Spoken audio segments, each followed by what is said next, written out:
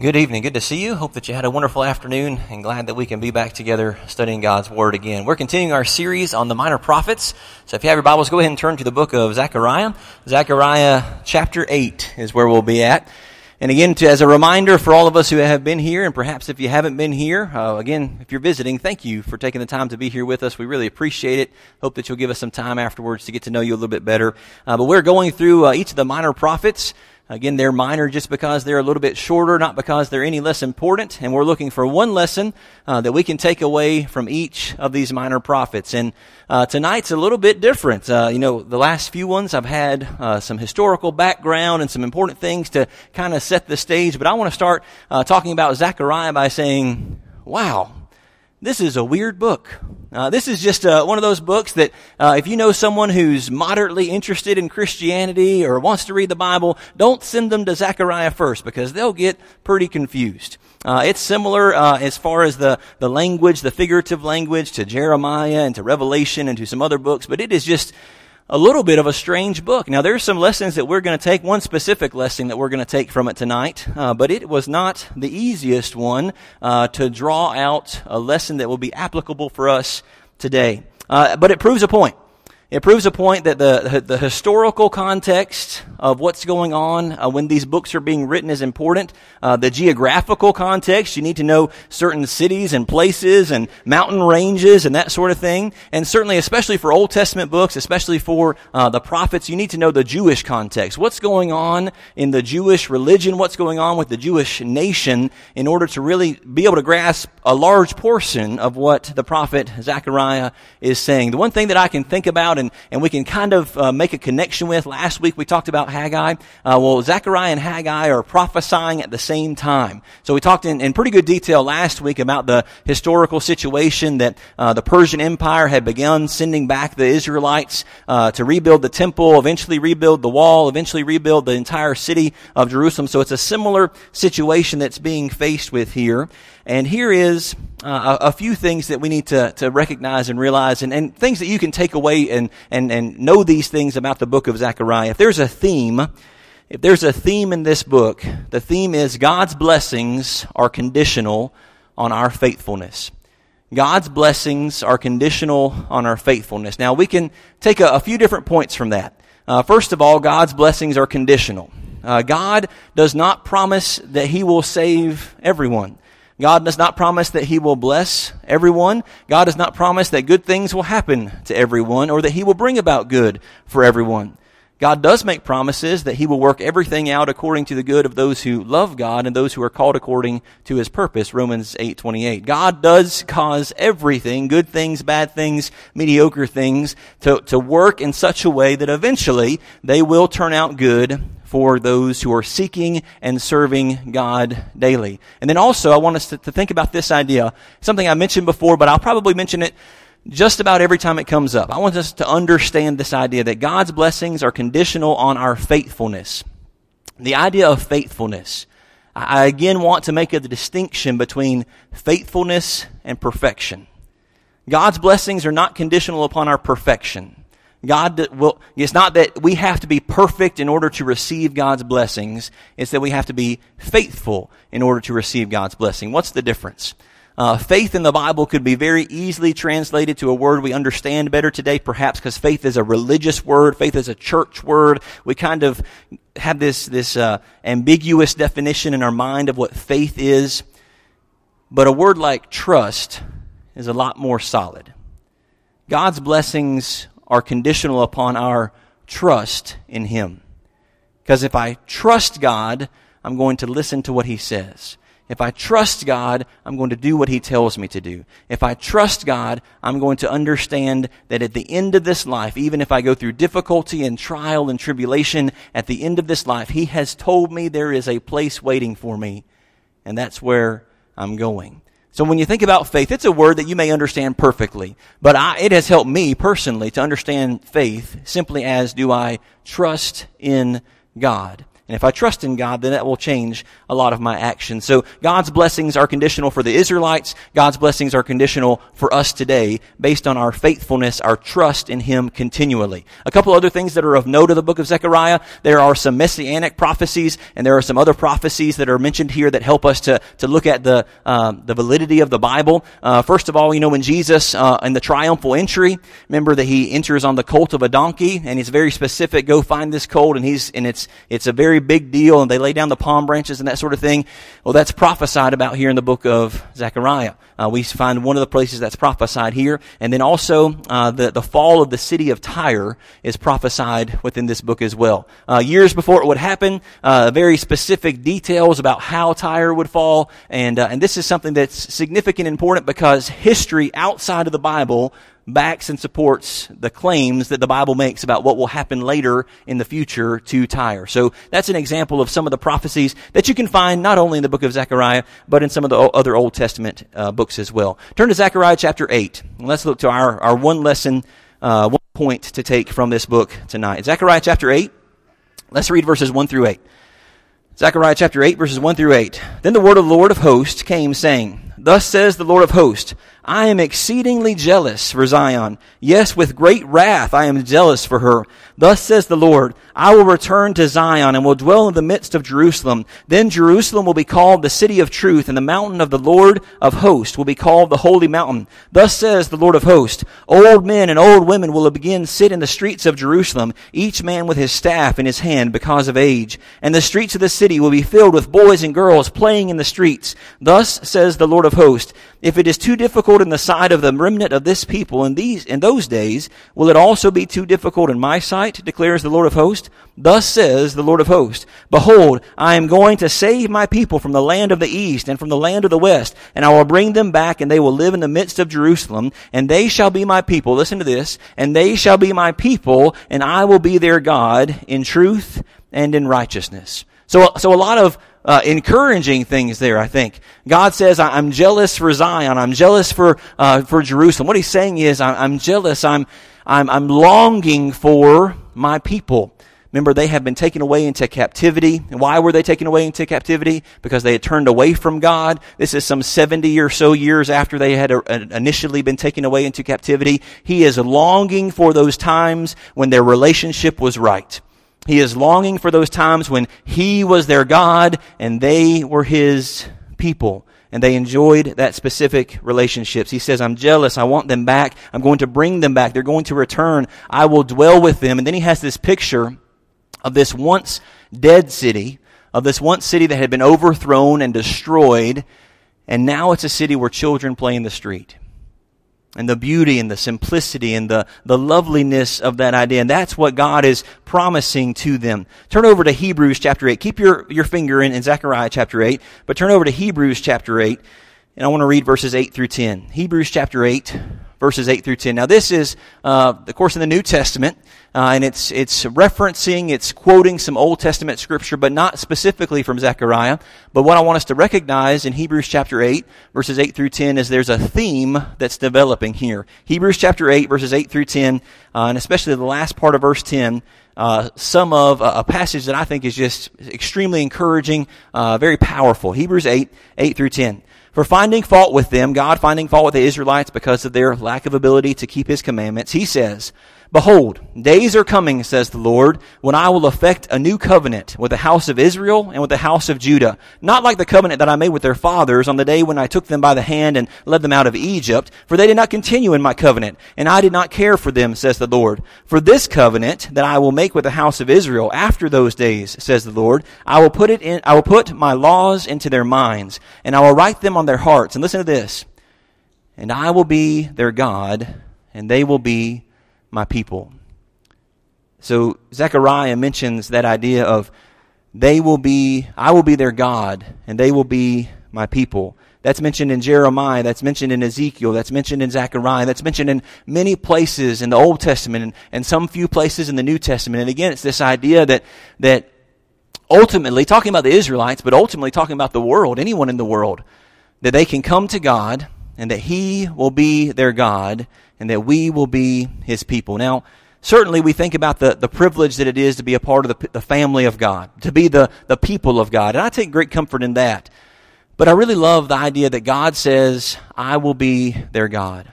It's this idea that God in heaven, the creator of the heavens and the earth, the one who said, let there be light, and there was light. He looks down on us today. He looks down on his followers today, and he says, those are my children. When you look at your children, do you love them? Do you care about them? Are you proud of them in many ways? Do you take great pride and enjoyment and you're just crazy about your kids, aren't you? Grandparents, you're just crazy about your grandparents, aren't you? God looks down on us today and he says, those are my people. Those are my children. And we can look up to God, the creator of all things, the one who is the creator and sustainer and the one who's with us at all times, and we can say, that's my God. He's the one who I lean on. He's the one who I depend on. And the comfort that I get from that is immense.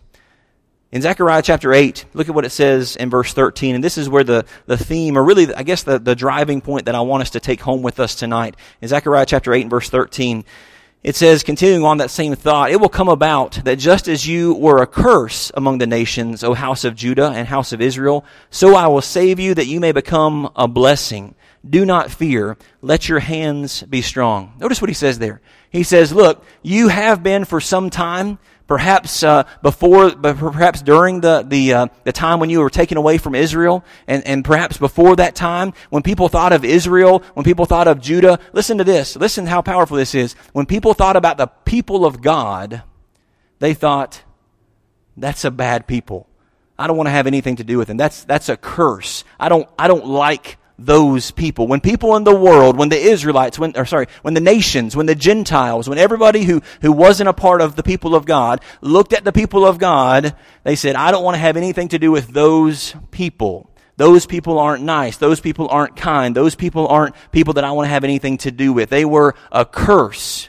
And he says, I'm going to take you from being a curse and I'm going to make you a blessing. And notice the change that's described later on in verses 20 through 22. Verses 20 through 22 of Zechariah chapter 8. Thus says the Lord of hosts, it will yet be that the peoples, again the peoples, the nations, the Gentiles, everybody else, the peoples will come, even the inhabitants of many cities, the inhabitants of one will go to another saying, let us go at once and entreat the favor of the Lord and seek the Lord of hosts. I also will go. So many people and mighty nations will come and seek the Lord of hosts in Jerusalem and entreat the favor of the Lord. Now, we're encouraged by the fact that this is talking about people from all around the world, all the nations, all the Gentiles coming to Jerusalem and seeking God. But notice what it says in the next verse, not only about them seeking God, but them about seeking God's people. It says in verse 23, thus says the Lord of hosts, in those days 10 men from all the nations will grasp the garment of a Jew, a person of God, saying, let us go with you, for we have heard that God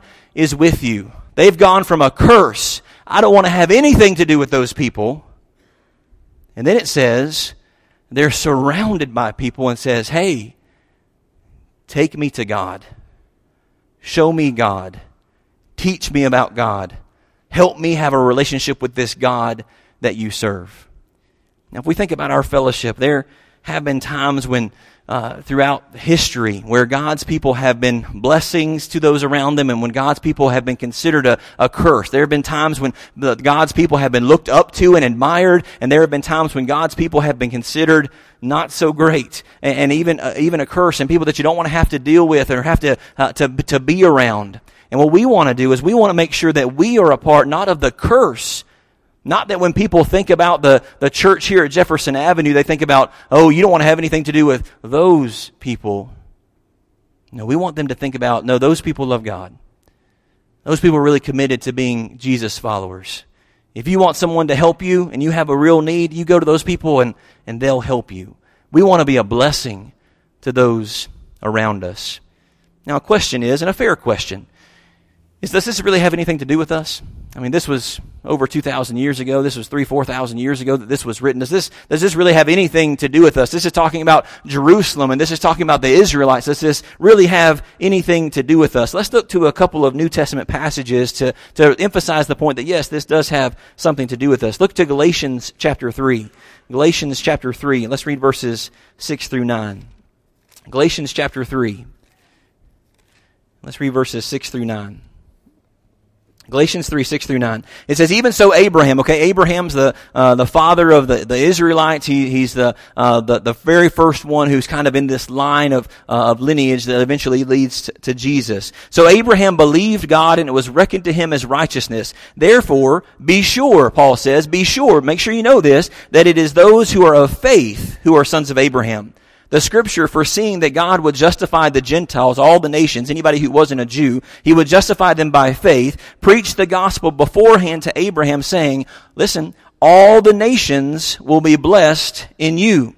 Verse 9, so then those who are of faith are blessed with Abraham the believer. Now this is a big topic in first century religion, okay? A first century Christianity. This is a really big deal. You've got the idea that some hold that if you really want to be a follower of God and you're coming from a religion outside of Judaism, that if you really want to be a Christian, you first have to become ritualistically, have to become a Jew, and then you can be baptized into Christ, and then you're really a Christian because that's just what you've got to do.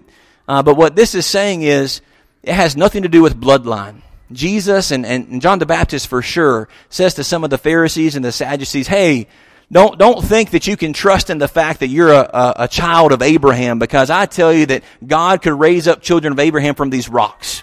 And he points to some rocks who are laying on the ground. So John makes the point, Paul makes the point, hey, lineage by blood doesn't really matter. If you're going to be a child of God, it's not because you can trace your lineage all the way back to Father Abraham. No, he's our father in the faith. He's the one he believed God, and it was reckoned to him as righteousness. He trusted in God's promises, and it was reckoned to him as righteousness, the very same way that you and I can trust in God's promises, and it can be reckoned to us as righteousness. Turn over to Romans chapter 9 and see a similar idea here that Paul teaches. Romans chapter 9. Look at the second part of verse 6 through verse 8. Romans 9, starting in the second part of verse 6. And this is important. We're thinking about Abraham, the father of the Israelites, through these promises that Zechariah is making. Does it have anything to do with us? Jerusalem, does that have anything to do with us? The Israelites, does that have anything to do with us? Notice what it says in Romans 6, second part of verse 6. Romans 9, second part of verse 6. It says, for they are not all Israel who are descended from Israel, or from Jacob, whose name was changed to Israel. Nor are they all children, because they are Abraham's descendants, but through Isaac the descendants shall be named. That is, it is not the children of flesh who are the children of God, but the children of the promise are regarded as descendants. For this is the word of promise. At this time I will come, and Sarah shall have a son. So hopefully, perhaps, if you're familiar with Old Testament history, you kind of know what's going on here. But if not, there was a man named Abraham, and he was promised a son. He didn't have any children. He was promised that his descendants would be as many as the stars in the sky, as many as the sands on the seashore. And he says, and he and his wife are looking, and they say, hey, we don't have any kids. How are we going to have so many descendants? Well, Jesus, this doesn't make sense. And they do some kind of foolish things, not really trusting in God. They struggle in their faith a little bit, but that eventually God delivers. And Isaac is born. And we know that later on there's a test where God tells Abraham to go and sacrifice Isaac, and God provides. And there's a whole lot of Old Testament history to go on here. But the point is, it had absolutely nothing to do with Abraham and his wife Sarah's ability to have children, that all the nations of the world will be blessed through Abraham's descendants. It had everything to do with God's work by providing that child, and providing years and years and years and years later another child born in a manger who would grow up and be our perfect Savior, sacrificial Savior. This promise that the Bible talks about wasn't just for the Jews, but it was for all mankind. And today we are not physical Israel. Jerusalem, the city itself, isn't important spiritually, but we are instead spiritual Israel. Turn again to Romans 9. Let's read verses 25 and 26. Romans 9, 25 and 26, just to drive home this point. Romans 9, 25 and 26. It says, as he also says in Hosea, another prophet that we've talked about, I will call those who are not my people, and her who is not my beloved, beloved. And it shall be that in the place where they said to them, you are not my people, they shall be called sons of the living God. This promise that God made a long, long time ago is the reason that you and I have the hope of salvation. It's not through bloodline. It's not through family ties, but it's through a faith and a trust in what God has told us. And if we will rely upon Him, then we will receive these blessings. When I think about Zechariah, the lesson that I want to take, and I encourage you to take, is we don't want to be a curse. Again, we could think of ourselves as spiritual Israel.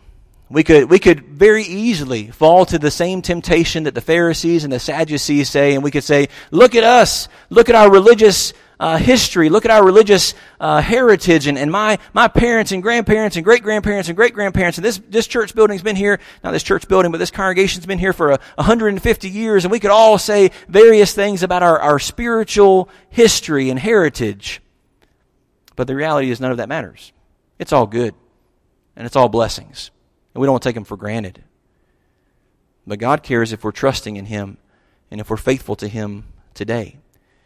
And we don't want to come across to our friends or our family or our neighbors as holier than thou or thinking we've all got it figured out. No, instead we want to come across to our friends and our family and our neighbors as people, if you want to know God, go to those people and they'll show you what they believe. Not only with their words, but with their actions. I came across this on Facebook this week, and I thought it tied in pretty well to this lesson. Let me leave you with this. If the world hates you because of Jesus, that's expected. I want you to hear that again. If the world hates you because of Jesus, that's expected. Jesus tells His apostles that the world will hate us because of Him. Listen to this next part. If the world hates Jesus because of you, that's a problem. Let me read the whole thing. If the world hates you because of Jesus, that's expected.